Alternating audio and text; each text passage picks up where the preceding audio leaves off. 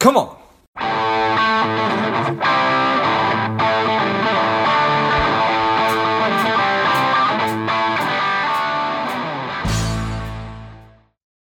Welcome to Lifeblood. This is George G, and the time is right. Welcome to today's guest, strong and powerful Caleb Silver. Welcome, Caleb.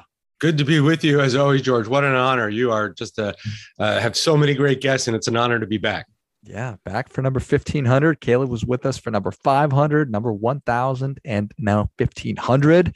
He is the editor-in-chief and SVP of content at Investopedia.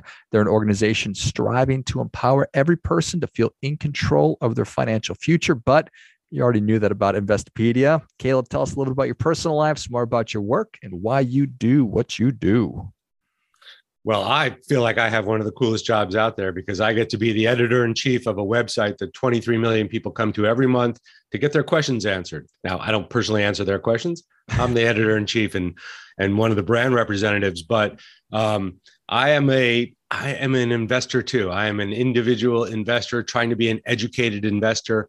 As the editor-in-chief, I want to wear that hat as the educated investor, always learning. As you know, George, learning about money is a lifelong journey. So I'm always trying to wear that hat. I don't know everything, and I'm learning along with our readers, along with our listeners, along with the people that follow us on social, and then trying to explain it. And I spend a lot of my time on the media, whether it's on a recurring hit I do with NBC News or some of the local channels or radio or podcasts like this, out there talking about what Investopedia is about, what we're seeing, because we get so many people coming to us trying to get their questions answered, but also the temperature of the markets, the temperature of the economy. But my background was not in this. I'm a business journalist. I've been doing this for 25 years in one form or another. But I started, George, in the restaurant business at a very young age, worked in it for 12 years, and then was a documentarian, a filmmaker doing environmental education and nature documentaries and I worked for Amnesty International for a bit doing some docs. So my background is very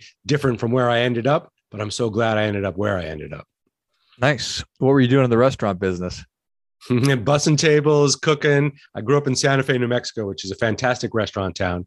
And a lot of my friends, families were in that business. And there's some terrific families that run classic restaurants there. And I just grew up working there to make money, but I just loved it. Eventually I'll make my way back to it, but I know that's an easy way to burn a lot of money fast, but I'm just so into service and the process and delivering good food to people. And I still do that today in my home. I have a little cafe in my house here. My kids are the beneficiaries of Caleb's Kitchen. I think that's awesome. I don't know if training grounds or proving grounds are the right term or if there's another one, but the restaurant business is such a great way to just gain real world experience, and you get to meet people from all different walks of life and interact with all different kinds of people. And I know that I started bussing tables when I was 14 or 15 and retired as a server at age 22, I think. And who knows, life is a long journey home and it might be back there at some point. Yeah, me too. I still have dreams of serving in the restaurant, and they're not good dreams. Isn't that funny? Yeah, I totally have dreams where I'm so far behind and the tables are mad at me. And yeah, that's a real thing. That's a very real thing. Naked in the back of the restaurant in a full section, and everyone's looking at you, and you got 2 trays in your hands, and you just backed up. And you wake up and you're in total fear, and you're like, "Wait, I haven't done that in 30 years. What's going on?" But right, it stays with you. Yes, it is still right there. So there's these memes, and internet memes are amazing. The internet's amazing. The memes are amazing. The structure is how it started, how it's going. So you mentioned 23 million readers. That's amazing. But it's also 23 years ago is when Investopedia started. Right. We were born in 1999 in Edmonton, in Alberta, Canada. 4 very smart guys came up with this idea because the internet stocks were popping. There were more retail investors coming into the market. This was the early days of E-Trade and Ameritrade and Schwab, discount broker. Obviously, it was on the scene. And financial television, financial media became a mainstay of our media consumption. But these guys said, hey, nobody understands a lot of this jargon. And, we got CNBC out there, and we got now Bloomberg TV and CNN FN. I worked at a few of those places, but they're talking kind of to themselves a little bit. Why don't we create a dictionary of financial terms and explainers? And then they thought to themselves, there's this company down in Mountain View, California. They call themselves Google. They're trying to index the internet. maybe if we put the definitions online, they may point to them and help people answer their questions. That turned out to be a really good idea, George. And then they added some test prep and how to, get a career in investing or trading in the finance industry, Series 63, the Series 7 exams, how to take those. Very smart idea at the time. They had it for about 4 or 5 years, sold it eventually to Forbes. Forbes had it for several years. Eventually, they sold it to a company called ValueClick, I believe, who had it just for a few years. And then IAC, our grandparent company, Interactive Corp, bought us as they acquired ValueClick years and years ago. And we've been in the IAC family now for about 8 years. But a few years ago, and this is a more detail than most folks need to know, but it's just fascinating how things happen with a brand like ours, which is still here. 23 years, George, is like 230 years in the internet. No doubt. We were acquired internally by a company called Dotdash that you will remember, and maybe some of your listeners will remember as About.com. About.com was one of the big sort of search engine, answer your question type sites in Internet 1.0. The Times owned them for a while. IAC bought them. And then right after that, sort of the bottom fell out because Google changed its famous algorithm, which it does pretty frequently. Mm-hmm. And then the executives at About.com rebirthed About.com as a bunch of different vertical sites. They went very deep because the internet is now two things, or an internet 2.0, Facebook and Google. It is personal and it is deep. So they said, let's go, instead of travel, about.com/travel, let's call it TripSavvy. Instead of about.com/health, let's call it Verywell. And they regrew these brands on their own. And then they acquired us into that family. So we're in the Dotdash family of brands. Dotdash, to finish the story, recently acquired Meredith, the legacy publisher that's about 102 years old, based in Des Moines. So now we are one of the biggest publishers on the internet, Dotdash Meredith, with about 25, 26 brands. And a lot of them you've probably heard of, like People and InStyle and Food and Wine and Investopedia and The Balance and Verywell. That's where we're at. Amazing. That's wild. I mean, the largest in North America. So certainly congratulations. I think how do you think about your responsibility? And I suppose it probably hasn't changed, but how do you think about that? For Investopedia, and really for most of the sites in the Dotdash family, we really think about it as answering people's questions, right? Everyone's got questions. A lot of people go to the internet to ask those questions. We want to make sure that we have the most responsible, most expert, reviewed and written articles that answer the question most directly on our site. So that's the main way people experience Investopedia. Nobody's browsing Investopedia but me, maybe. And I don't even do it that much. I go there for a reason, just like everybody else does, whether that's what does EBITDA mean, or what broker should I sign up if I want to start trading or investing, or what's the difference between a Roth IRA and a 401k, any of those questions. We have 36,000 articles on the site. So lots of questions, lots of answers. So that's first and foremost, clean answers, very direct, neutral, but just trying to help people get to the core of the question and then help them take a next step. Because if you have a question like, how do I invest $10,000 or where should I invest $10,000? You have a very serious intention, George. You want to invest. So once you're in that article, we're going to give you opportunities to look around inside of a journey of articles to then say, okay, let me look at your list of best online brokers, or let me actually understand the principles of dollar cost averaging, or buying index funds versus buying mutual funds. So we're trying to help people get down that road, whether it's investing, managing their personal finances, budgeting, saving, buying a home, starting a business. All of those questions need answers. That's our job. My job is to make sure that we are answering those cleanly.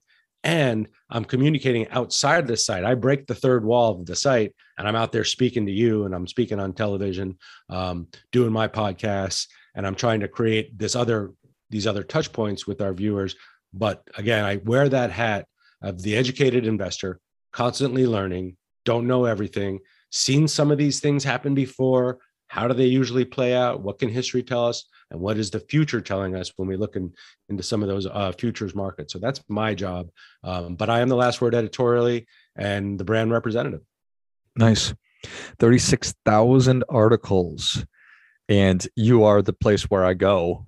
Or even if I search, that certainly pops up. I'm confident that you're cognizant exactly where you are in that search. But certainly I can echo everything you just said, that That's where I go when I need specific information. I need something answered.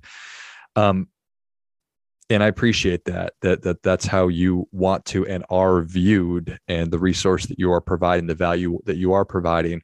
How do you think about opinion? Is that part of the outreach, or is that not part of what you may, and maybe the future will hold? Yeah, we are deliberately trying to stay away from opinion. Why? Because it's everywhere, George, and it's everywhere around money, and it's everywhere around investing, and it's everywhere around politics. And anytime we stray into that lane, we get brushed back from our readers one way or the other. Our readers are around the world, half in the US. So everyone's got a strong opinion. But the reason they come to us is not for that. They want to know the answer to the question, the best, cleanest answer, so they can make a decision on their own. And so we deliberately stay away from that. And, it's tempting, no matter what's going on in the world, it's tempting to have an opinion. I have opinions, but as the editor in chief, I try to keep myself in the lane of what's going to help people the most answer the question. They don't really want my opinion on what stock to buy, and I wouldn't take it either from me. They don't want my opinion on whether or not the president's policies are working and the Federal Reserve's policies are working. They want us to make sure that we're getting to the core of the question. And that is a challenge in and of itself, but it also frees us up where we don't really have to be weighing opinion and trying to weigh one way or the other. Just be who we are, and being who we are is great. And there's not a lot of people in our space that do that. Yeah, no, I appreciate that. Is that how it's always been? Like in this 23-year period, has it always been, this is what we're doing, we're not getting into opinion, or have there been times where you've dipped your foot in or jumped all the way in?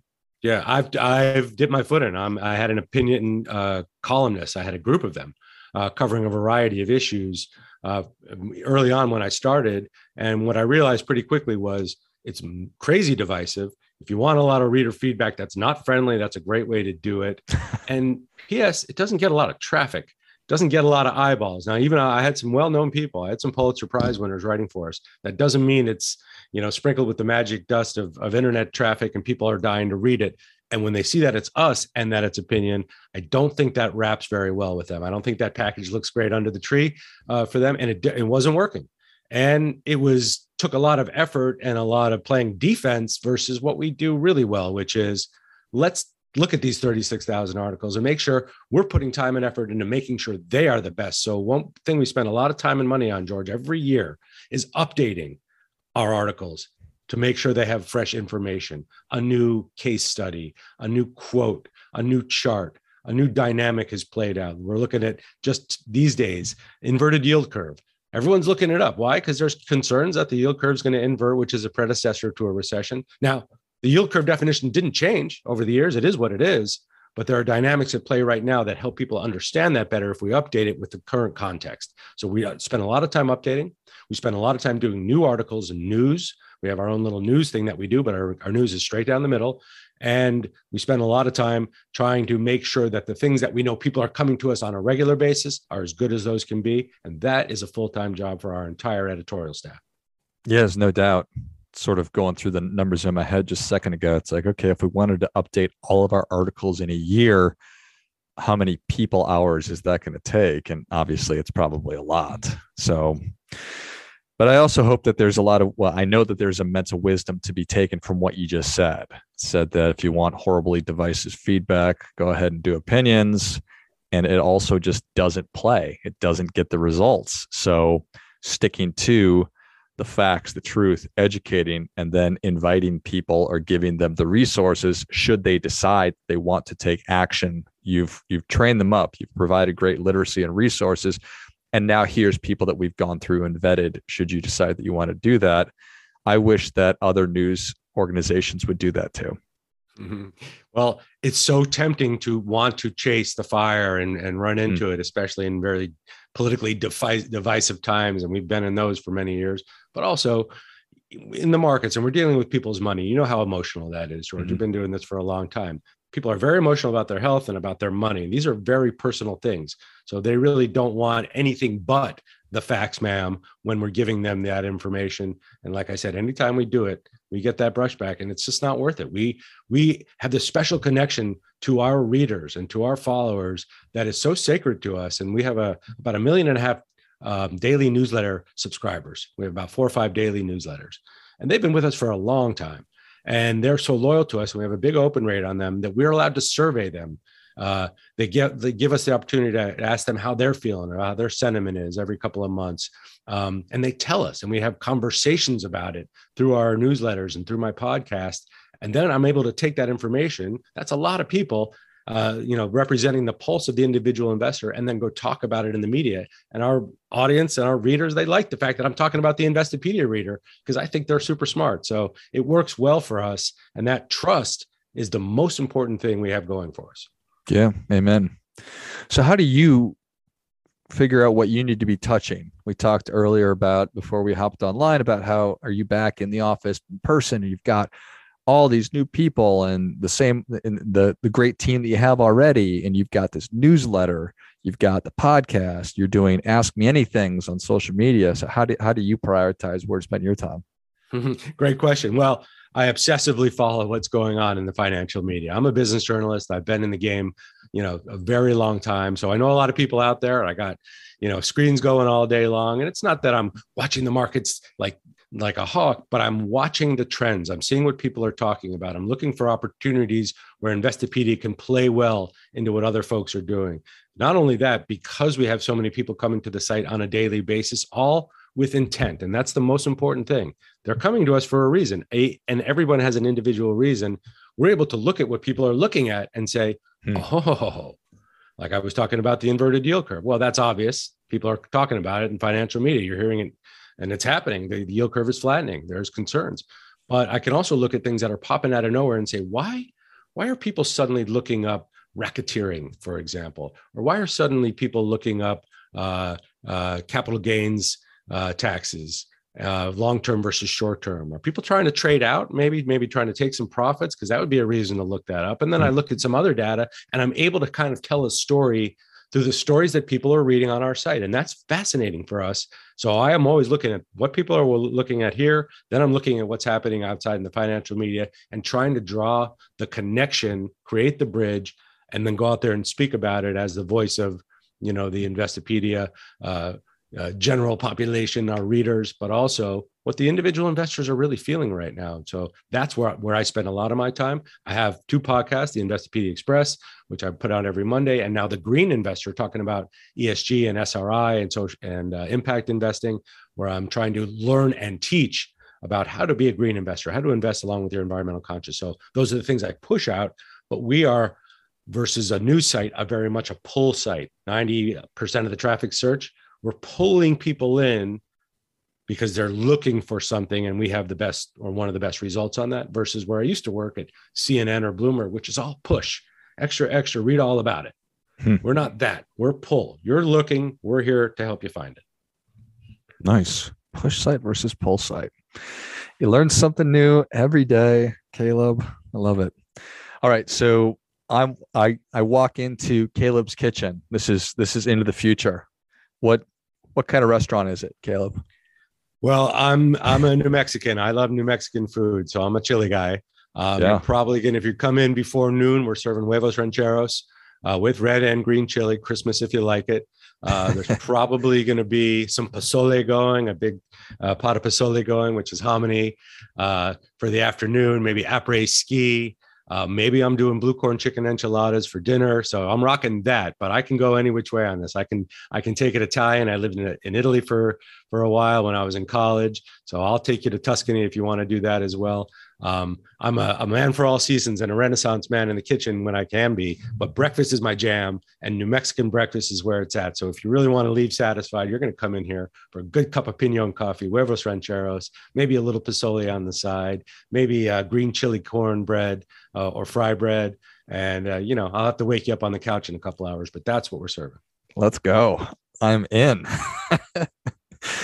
Caleb, I love it. The people are ready for your difference making tip. What do you have for them? Well, also, I forgot to mention, I am a Black Belt in guacamole. So okay, there are some things I do very, very well. Guacamole is one of them. So there'll be some guac, even though it's not something you normally have with breakfast. I'm going to make sure you have that. So the difference making tip I have, and I'm going to pair Charlie Munger on this. I don't know if I did this in episode 1000, but if I did, I'm going to do it again. you can tell me if I did, and you can buzz me out. But I'm going to see Charlie Munger, who's the vice chairman of Berkshire Hathaway. He's about 97 years old, I think, at least, at the Berkshire Hathaway annual meeting in early May. And Charlie said something to us once when we interviewed him, and this was when he was about 90, so he was already pretty mature, as they say. And he said, I have no capacity in my life for people that don't have the ability to change their mind. And I'm a believer in that as well. Strong opinions held loosely. So you asked about opinion earlier. I have strong opinions, but I'm willing to change my mind. I'm willing to learn from people to help me change my mind so I can have a better point of view on something. So if a 90-year-old billionaire can say that, certainly I can say that, and it's rules to live by for me. That's my tip. And then my mantra, I'm going to borrow from Bruce Lee, and just be like water, because as you know, in this life, George, and you've had great guests on this, and you've been through your own experiences, some things you can't control, but if you can be like water and let it flow and flow with it, you're going to be a lot happier on the other side of it. So I try to do those things, both of those things: stay curious, be in the frame of mind to change my mind, and then flow like water. And so far, so good at 51. Well, I think that is great stuff. That definitely gets, come on, black belt and guacamole, be like water, and strong opinions held loosely. I love it. Well, Caleb, thank you so much for coming back on the show. Where can people learn more? Where can we check out the Investopedia Express, the Green Investor, the Ask Me Anythings? Where can people consume Investopedia and all things Caleb Silver? Great questions. Well, the Green Investor and the Investopedia Express, my two podcasts, those are available wherever you get your podcasts. So that's Apple, Amazon, Spotify, Google, everywhere you get them. So you can just search up. And we also have transcripts of our old episodes and show notes on investopedia.com.